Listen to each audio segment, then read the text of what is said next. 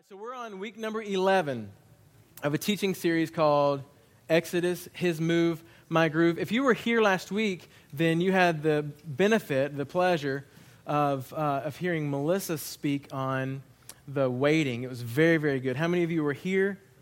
How many of you were very encouraged? Awesome. Why don't you give my wife a quick hand? She's pretty and she can preach. Okay?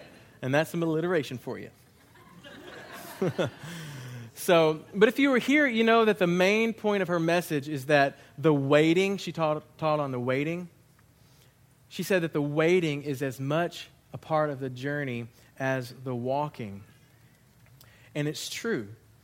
God wants to do something in the midst of our hearts, in the midst of our lives, amidst the waiting. But see, that's the point in all of it. That's the point of God moving in our lives, is that He is accomplishing something. We've talked about God's active involvement in our life, and He is active in our life, whether you're walking or whether you're waiting, however it is that God is moving in our lives, it's for a purpose. I mean, maybe it is a geographical move that God has you in, kind of like the herrings. We're moving literally from one place to another. We're in transition there. Or maybe it's emotional. God's moving in your life emotionally or spiritually or even physically. However God is active, there's something that He wants to accomplish in our lives. And I tell you, I don't know about you, but knowing that God, whatever's going on, that God's up to something, that on the other end of this season, something is going to be accomplished in my life, knowing that encourages my heart. How about you? It encourages my heart. It makes the journey, the process, much easier. But this week I thought about how there's something else that can make the journey a lot easier as well, and that is the fact that we are not in this journey alone. None of us ever are in the journey alone. Whatever it is you're going through, know this. You are not alone. I want you to write this statement down, and this is going to kind of be the premise for the next 2 weeks, okay? And that is this. You are part of a body, and Christ is the head, okay? You and I, us, are part of a body, and Christ is the head. This week, I'm going to talk about the body, and next week, I'm going to talk about Christ as the head. If you've been here long enough, or if you looked online or wherever, you know that Soma, the name that we chose for this church, almost 6 years ago, Soma is the Greek word for body. We were very intentional in several different ways when we chose the name, but also that's how we want to function. I mean, God established something when He created the body of Christ, and it was to function as a body. Many members, but one body. And so it's not just something that we want, it's something that we believe, according to God's word, that He wants. Now, I want you to turn to 1 Corinthians 12 real quick. 1 Corinthians chapter 12.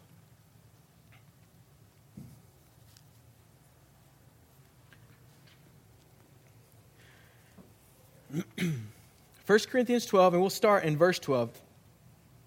And look what it says. And follow every word carefully. For even as the body is one, and yet has many members, and all the members of the body, though they are many, are one body, so also in Christ. So also in Christ basically means talking about those who belong to Christ. If you belong to Christ, you are part of something bigger than yourself. You're part of something that is unified. And it goes on to say, for by one Spirit we were all baptized into one body, whether Jew or Greek, whether slaves or free. In other words, there's no distinction. Everybody's equal. Nobody's better than anybody else. And we were all made to drink of one Spirit. For the body is not one member, but many. So think about this. When we believed the gospel, when we believed the message of Jesus Christ, and when we put our faith in Him, we weren't just saved. Okay, we were saved, but we weren't just saved. We were also filled with the Holy Spirit. We received God's Spirit, the Holy Spirit. And it says here in 1 Corinthians 12 that the Holy Spirit baptized us or immersed us or placed us deeply into the body of Christ. Another way of thinking of that or saying that, describing that, is that he baptized us basically into the family of God. If you look at Paul's writings when he wrote the letters to the Galatian church, in chapter 3 he said, we are all sons of God. Through faith in Jesus Christ, we're sons of God. In Romans chapter 8, verse 14, he says, all who are being led by the Spirit of God, these are sons of God. In other words, if we are being led by the Spirit, we must belong to God as sons. He goes on in verse 16 to say that the Spirit himself testifies. This is a really important verse in our faith. The Spirit himself testifies with our spirit that we are children of God. In other words, we are brothers and sisters. Everybody in this room, we are brothers and sisters in Christ. That's why we, sometimes in old school church would be like brother and so-and-so, Brother Brian and Brother Chris. And, that's why I want you guys to start calling me Brother Tony. You just call me brother. Hey, Brother Tony, how you doing? Some people do. I'm like, I'm all right. How you doing? No, it's okay. Because we're brothers and sisters in Christ. And then another place in Galatians chapter 4, verse 6, he says, because you are sons, because you are daughters, God has sent forth the Spirit of his Son into our hearts, crying, Abba, Father. Isn't that good? Abba, Father. We have a Father. We are children of God. We're family, brothers and sisters in Christ, and we are able to cry out to a Father. We are family. I got all my brothers and sisters with me. We are family. Get up, everybody, and sing. Y'all remember that? Sister Sledge. So we're family. You guys get it. It's just hard not to keep going. Anyway, but let me ask you a question. How many times have we seen the nation of Israel, as we've been going through the study of Exodus, and how God brought Israel out of Egypt? How many times have we heard the nation of Israel described as the sons of Israel? A bunch. In fact, if you look in the book of Exodus, 120 times it calls Israel the sons of Israel, the nation of Israel, the sons of Israel. So you have to remember, though there were a couple of million people moving through the desert, journeying together, it wasn't just a nation moving through the desert. It was a family moving through. You ever thought about that? They were all the sons of Israel. Jacob, 12 tribes of Jacob, 12 tribes of Israel. Remember, Jacob's name was changed to Israel. We don't know. All these people were descendants of that. Now, there were some that came out of Egypt, maybe even some Egyptians that came out and all that. But for the most part, who God's talking to is one big, massive family. You ever thought about that? It's like for us, you go to Dallas and a couple million people up there, or let's think just Tyler. Anywhere you go, you'd be talking to a cousin. You know what I mean? Melissa and I experienced that almost anyway. We had some friends over this weekend, and Melissa sent us to go get some ice cream over at Brookshire's in Lindale. And we walked in, and I no sooner walked in, I was like, "Hey man, how you doing? Good, okay, good to see you." And our friends from Dallas are like, "You knew them?" Like, yeah. And then we were walking around looking for something else. Melissa texted me, said, "Get something else," and we were looking for it. And I saw another guy I hadn't seen in 20 years, but it was a guy that I went to high school with. I was like, "Hey, Tommy, how you doing?" And we talked for about 5 minutes. Good, it was good to see. And then my friend's just looking at me like, "Do you know everybody?" It's like, dang near, you know what I mean? So, but think about it. Couple million people going through the desert, and they were all related. They were all one big, happy family.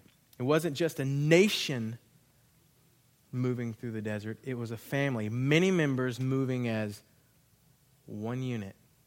Does that sound familiar? I want to look at a couple of places this morning in the book of Numbers. And even though it's in the book of Numbers, a little bit ahead of the game here, it actually has everything to do with the Exodus. First, you can turn to Numbers chapter 1. Basically, Numbers chapter 1, verse 1 and 2, there's a census that happens. Look what it says. A year after Israel's departure from Egypt, the Lord spoke to Moses and said, "From the whole community of Israel, record the names of all the warriors," and it says, "by their clans and their families." It says, "list all the men 20 years or older who are able to go to war." Okay, so they took a census, kind of a nose count, wanting to know everybody that's there, but particularly looking for the able, fighting men. Another way of saying that is God wanted to know who was in the game. Who is able to make a difference in moving forward here? Okay, so he's taking a census. Okay, so that's Numbers chapter 1. You go to Numbers chapter 2. Look what it says. Oh, I lost my place. It says this. And this is talking about the camp. The Lord gave these instructions to Moses and Aaron when the sons of Israel, there it is, you see it? Sons of Israel. Why? Because it's a big family. When the sons of Israel set up camp, each tribe will be assigned its own area. The tribal divisions will camp beneath their family banners. Family banners, in other words, their family colors. They had like a crest or an emblem or whatever. We don't have time to go into that, but there was a family banner. Sometimes it was called a standard. Your Bible may say a standard. And camp on all four sides of the tabernacle, okay? I'll show you a picture of this real quick, just kind of a basic little picture of this. If you notice that little blue spot right in the middle, that's the tabernacle, okay? And in the tabernacle, we've talked about that. You girls are going through that on Fridays. All the worship, all the sacrifices, everything that the Levitical priests would perform was inside that blue circle, okay? And so this is basically the setup of the 12 tribes, okay? But God was very specific the way he said, I want you to camp around the tabernacle, okay? You see it right there in Numbers. And then you look over in Numbers chapter 10. You don't have to turn there unless you can get there quick. And basically, this describes the order of their marches, the way that Israel would march through the desert. If I'm losing you, hang on, because I'm about to get you back. Okay? This was the order of march of the sons of Israel by their armies as they set out. In other words, when they would travel through the desert, when they would pack up and go, there was an order that God established to it. So Judah would go first, and then Gershon, who would take care of all the cloth, Merari, who would take care of all the wood. And there's a bunch of people doing these things, not just one guy. And then Reuben would follow after them, those three tribes, the camp of Reuben. And then Kohath would carry all the gold and all the articles of the tabernacle, all that stuff. And then Ephraim would follow him. And then Dan, those three tribes of the camp of Dan would follow up the rear. And God was very specific about how he laid that out. It would be, you could read this stuff, all these numbers, and it looks like just a bunch of numbers and names. But you have to understand that God was setting people in specific places for specific purposes. Okay, please understand it's not just a bunch of numbers. We skip numbers because it's just a bunch of numbers. But it's never just a bunch of numbers. It's God saying, I want to be very specific about something. So he's setting people in specific places for specific purposes. For example, the first tribe that would lead out was Judah. Think about what purpose they had. First of all, their number was the greatest. Between those three tribes that was of the camp of Judah, they had the largest numbers of people. Well, that makes sense that the people with the largest group of numbers would go forth. Think about what that meant to lead the nation of Israel, the family of God. First of all, they're the first ones to pack up and go. God says, move. Oh, gosh, they got to go. Oftentimes, they were the first ones to go into battle. Why? Because they're the first ones to get hit. If somebody's attacking them or going after them, a lot of times they're the first ones to experience that. They're literally paving the way. Think about it. They're going through mountains. They're going through desert. They're going through all this stuff. And I would imagine that they would kind of play the part of the guy moving rocks so that the whole nation wouldn't trip over that or sink it. You know, they're preparing the way. I mean, think of all the things that tribe specifically had to take care of. Think about the tribe of Levi. They were the ones that took care of the tabernacle. They're the ones responsible for the worship. They're the ones responsible for the spirituality. So they're the ones that are literally taking care of the sacrifices, literally doing the daily offerings and all that stuff. And that's a bloody mess right there. But when it's time to go, and God says, get up and go, let's move through the desert, they're the ones that have to pack up that whole thing.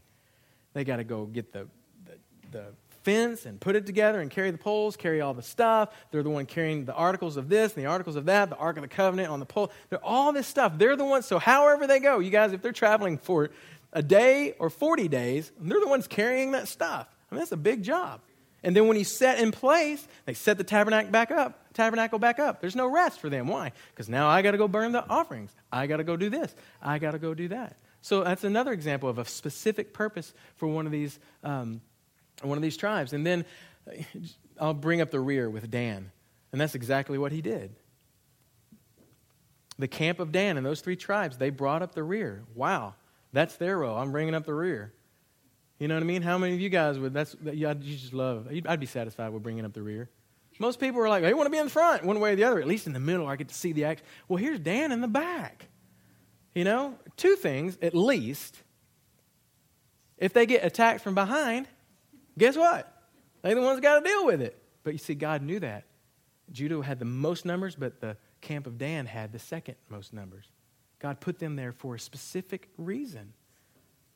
And another thing, maybe this is wrong, I don't know, but how many of you guys have been camping and you know what the worst part of camping is? What's the worst part of camping? Cleaning up. I hate that part. You get your stuff ready, you're packing, I got my lantern, I got my thing, I got it all packed up, and you're just, you're going to the thing. And then when it's time to go, you start dreading it about the night before. God, we got to go in the morning, and you start visualizing having to clean up the tent, put out the fire, and all the stuff that you have to do. Well, that's what Dan had to do. I mean, everybody probably cleaned up their own tent, but think, it's time to march. Judah left, all the stuff, and then they're going here and what do they have? Somebody dropped their Slurpee cup. We got to pick that up. There's camel dung right there in the middle of they got pooping and scooping all the way. But you know what? That's where God put them. That's what they had to do. And you guys know what it's like to always be looking over your shoulder. Again, you're on guard. Are we going to get attacked? So you're looking over your shoulder and scooping, pooping. You know what I mean? And then you have the Levites right in the middle. If you notice that the Levites are right kind of in the middle of that. The presence of God always protected by the people. Notice they weren't first. They weren't last. They were squeezed right in the middle, protected by the rest of the family. And there's reasons for that. God, again, he set specific people in specific places for specific purposes. Again, this is just an overview of obviously more specific callings and responsibilities that every tribe, every clan, and really all the way down to every person had in the responsibility of moving through the desert. And it, everybody had to be a part of it. There was no disengaging from the responsibilities. There was no taking a break. If somebody took a break, it could cost the whole family. You hear what I'm saying? If somebody said, "I'm tired today. I'm gonna go to the lake," or whatever. Well, the whole family felt that. It's kind of like when you do tug of war. You guys remember you do tug of war at youth camp or whatever. You're tugging, and you're like, yeah, and all of a sudden there's like this. And why? Because one guy was up there, man, my nose itches. I got a booger, And all of a sudden, the whole thing's suffering. Oh, sorry. It's the same way. When you disengage for whatever reason, the whole family feels the weight of that. Every piece of the puzzle, every person in the family, every member of the body is important. Each part has a part to play that's literally been appointed and anointed by God. Okay? Everybody. Let's look at 1 Corinthians 12 again. 18, we're going to keep reading there. 1 Corinthians 12, we were already there, but we're going to read on a little bit further. Look what it says. And please listen to every word very carefully so we can get the picture. Okay? Now remember what I said. Every person is set in place specifically by God for a specific person. Now look what it says over in the New Testament.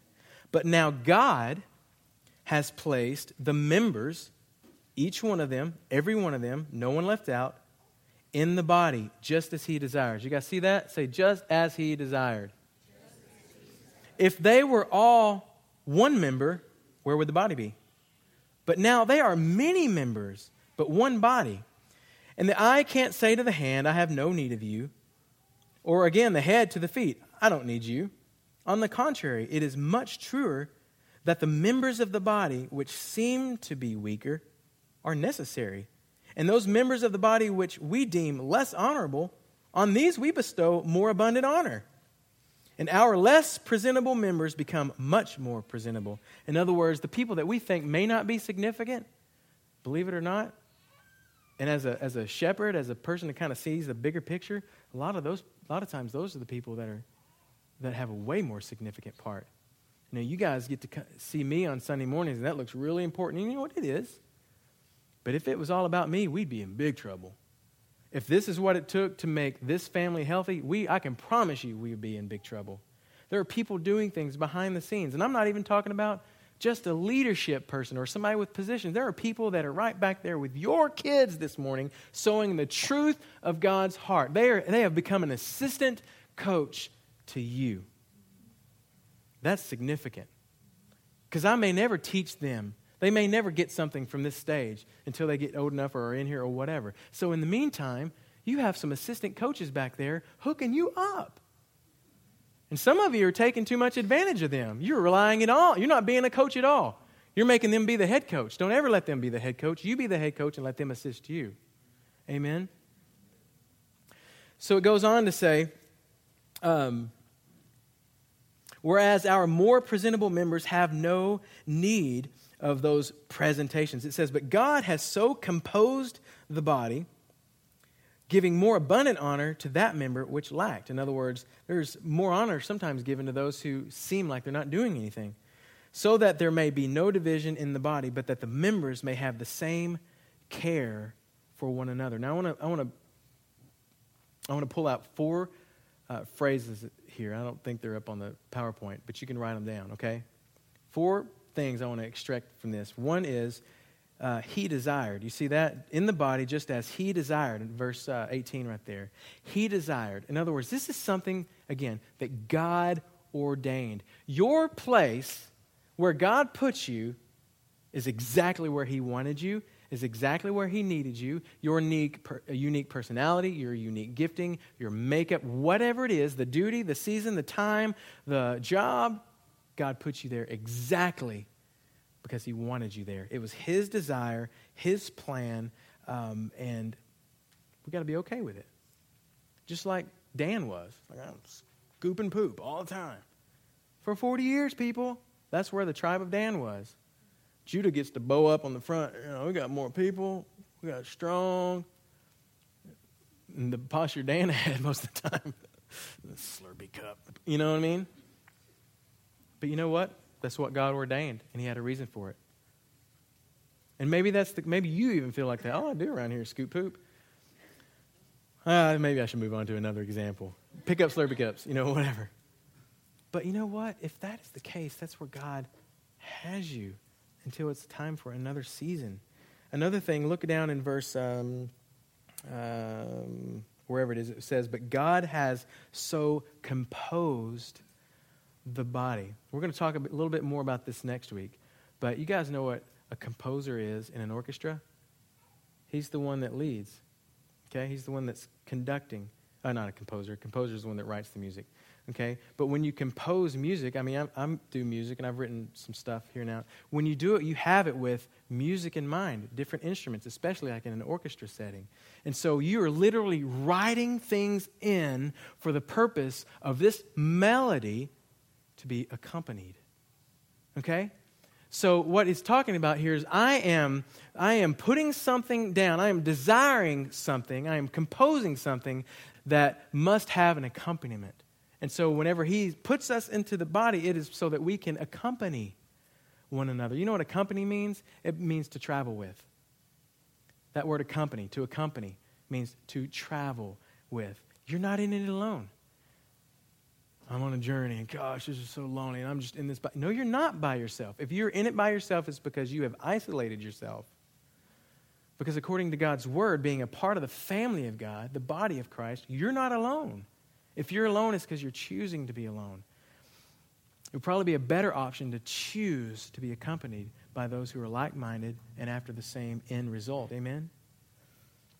And then look what it goes on to say. God has so composed the body, given more abundant honor to that member which lacked, so that there may be no division. Listen, when we're moving, and this applies especially as a church, when we're moving as a church, there can't be division. That's not what God ordained. God established things and put things in place so that there's unity. Remember, the people of God moved in the desert as a unit. It's a prophetic picture of how God wants us to operate as the family of God. As a unit, unified, of the same heart and mind. And Paul talks about that all in several different places in his epistles. It's very important for us to get that. And then the last thing, look what it says. The thing I want to pull out is, he desired, so composed, no division. And then look what it says, the same care, so that the members may have the same care for one another. See, God wants everyone, I don't know if you ever thought about this, but God wants everyone in this room to thrive.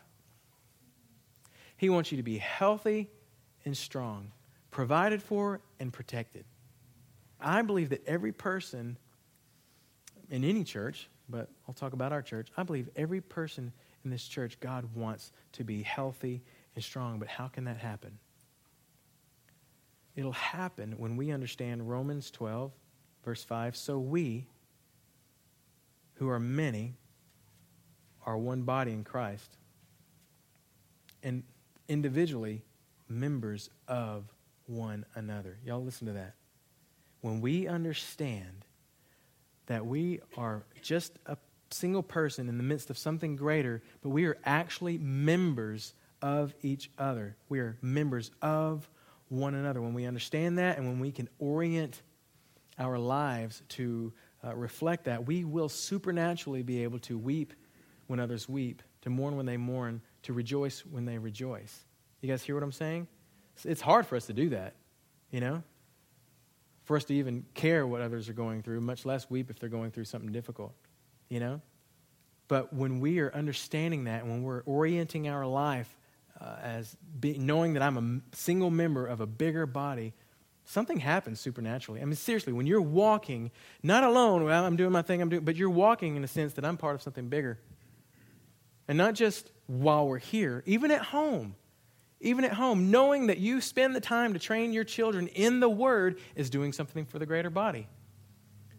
Does that make sense? Knowing when you see someone in need, and instead of saying, Pastor Tony, I saw that somebody was in need, could y'all meet that need? Which that doesn't happen. Fortunately, we have the body that does this, so I'm kind of preaching to the choir. But instead, you take your crock pot over there and say, I brought you some food. That happens all the time. Or people writing someone a check because they heard they were $42 late on their electric bill, or whatever. When we live our lives oriented, knowing that I am a single person that God put in place for specific purposes, and I can be a part of something greater, we will supernaturally, by the Holy Spirit, have an ability that we couldn't even imagine that we would have, but we will.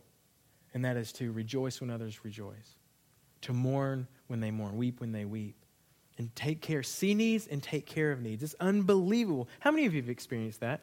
How many of you experienced someone out of the blue coming up to you and meeting a need that you weren't even asking for them to meet? Raise your hand high. In this body, it happened. Oh, it's okay. You're like, oh, not in this body. Well, it's okay.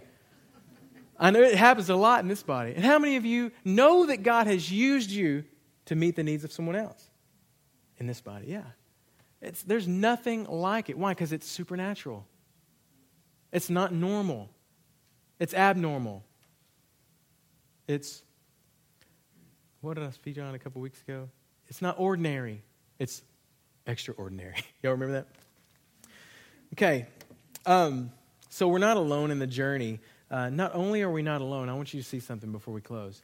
Not only are we not alone, we have this built-in support system in the body of Christ, the church, the family of God, that is empowered really by the same love that put Christ on the cross, that led Christ to the cross. Please hear me. Not only are we not alone, we are driven by, we have a support system that is literally driven by love, the same love that led Christ to the cross. And I want to show you something about this. We read these things in numbers, and we're like, oh, number this, number that, 450,000 there, 100. Listen, I want to show you something, okay? Remember what I said, that there was specific numbers? I want to read these numbers to you. On the east side, y'all listen to me. On the east side, don't change any slides. On the east side of the camp was the camp of Judah, Issachar, and Zebulun, okay? and they had a total number of 151,000. That's not right. It's supposed to be 186,000. I typed it wrong. People on their side. Okay? The camp of Reuben on the south side had 141,450. Okay? The camp of Ephraim on the west side had, I didn't write it in there, but it's roughly the same, 149,000, right around the same as Reuben. And then the camp of Dan had the least amount. And when you look at that and you it describes how they had to camp around the tabernacle, this is what you see. You guys see that? Some of you have maybe seen that or heard that before. But the way that they had to camp in the desert, the way God ordained it, literally put the people of God in the shape of a cross. So if you were standing on hills, if you were walking by and you're like, what's going on down there? Looks like a big cross to me. Can you believe that? The numbers are so specific. I mean, you can see the numbers up there. The numbers are so specific. You can see on the east side the most amount of people. And well, couldn't it have been square or no? Because it says they had to be camped on the east side, not the northeast, not the northeast or not the southeast, east. In fact, you can see right here, and this picture doesn't do a great job of it, but you can see how the Levites were camped right here. The tribes could not camp or line up past the width of however it was the Levites were to camp. So it couldn't have been out in here because that would be southeast or northeast. It had to be straight back. And so that forced them to be shaped in the cross. You guys see that? So right there in that picture out in the people of Israel, the family of God, camping around what we know to be the heart of God, the tabernacle, the worship, literally is a picture of Jesus. The cross. What hung on that cross? The body of Christ. Judah and the camp of Judah would have been kind of like the legs and feet.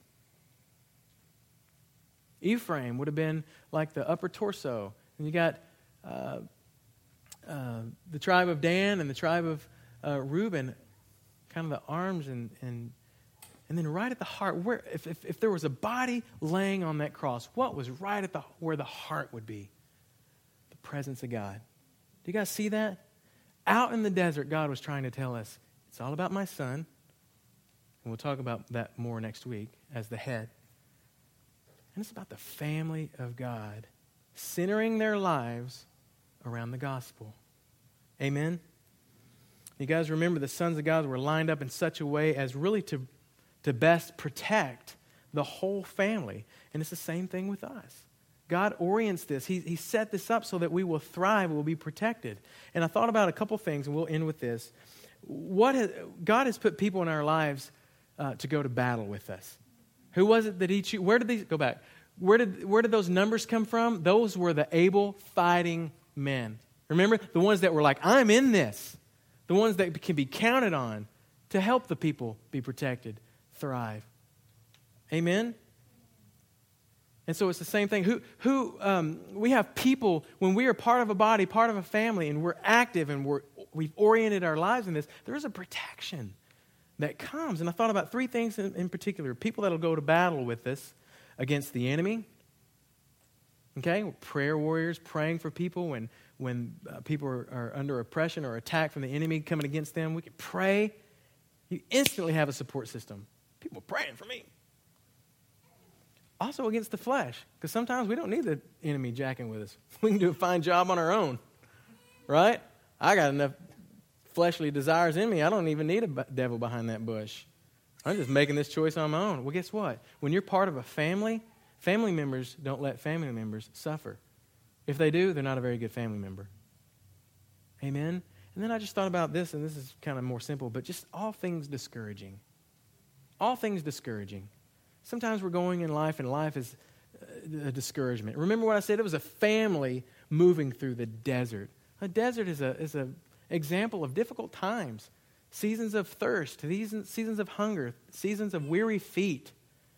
And when you have a body around you, a family around you, you have someone that's able to encourage you. It's kind of like, maybe the people were walking and maybe the Levites were carrying the ark, and it's heavy, man. That ark wasn't light. They're like, oh man, they're walking. I've been walking for days, But they're telling jokes, and they're making fun of other tribes. They're doing all the stuff that they do. It's kind of like when you stand at the line at Six Flags or some amusement park. It stinks to stand in, like when you get separated from your friends and you got to go ride a ride by yourself. You're just like, and it's a long line, and it takes forever. But when you got a friend beside you, that time passes by so fast. Why? Because it's just kind of better to be with people. You guys know what I'm talking about? I don't like to ride big roller coasters by myself. I certainly don't like to stand in line by myself. But that's what it's about. So we have people that go to battle with us against the enemy, against the flesh, but just all things discouraging. Difficult times, desert places. And I just want to, you can go ahead and stand up. I want to encourage everybody today on a couple of different levels. If you are going through a discouraging time, please know that you're not in it alone. You're a part of the body. If you're not a believer, if you haven't been born again, if you haven't received Christ as your Savior, been filled with the Holy Spirit, you may not feel that. You may not even understand all that. But man, as believers, we have instantly, according to 1 Corinthians, we've been just baptized, just thrust deep down into this family. And there's benefits being a part of a family. Amen? So today, I want you to be encouraged. If you're discouraged right now, reach out to someone in this body. And maybe you have great family, personal family that has nothing to do with Soma. I get that. But please know that there is encouragement harnessed in this body. Amen? There's encouragement that is to be found here. And also, I want to encourage you to orient your lives around understanding that you're part of a body. Don't be isolated, not just isolated in the sense of I'm alone, but do something. Are you an able, fighting man or woman? Are you able? Do something. Do something. Are there areas where you could get involved at Soma? A great example would be children's ministry. Again, we talked about it. There's always need for children's workers. Why? Because there's a bunch of them. And when you get more than two of those, you know how it says in the Scripture, where two or more are gathered in my name, there I'll be with them. Well, how that applies to the kids is where there are two or more, everybody duck. You know what I mean? And so, listen, it's important. If you don't, I don't know what to do. I don't know what God's specific purpose. And then go serve in the children's ministry until you do. And go help Sean run some PowerPoint. You guys ever heard of the 80-20? 80-20 principle? No, it's not even a principle. It's a dilemma. That's when 80% of the people of the church only do 20% of the work, but 20% of the people do 80% of the work. I pray to God that we never, a church that is named the body, that we would never be an 80-20 church. But you know what? We're growing. We're growing.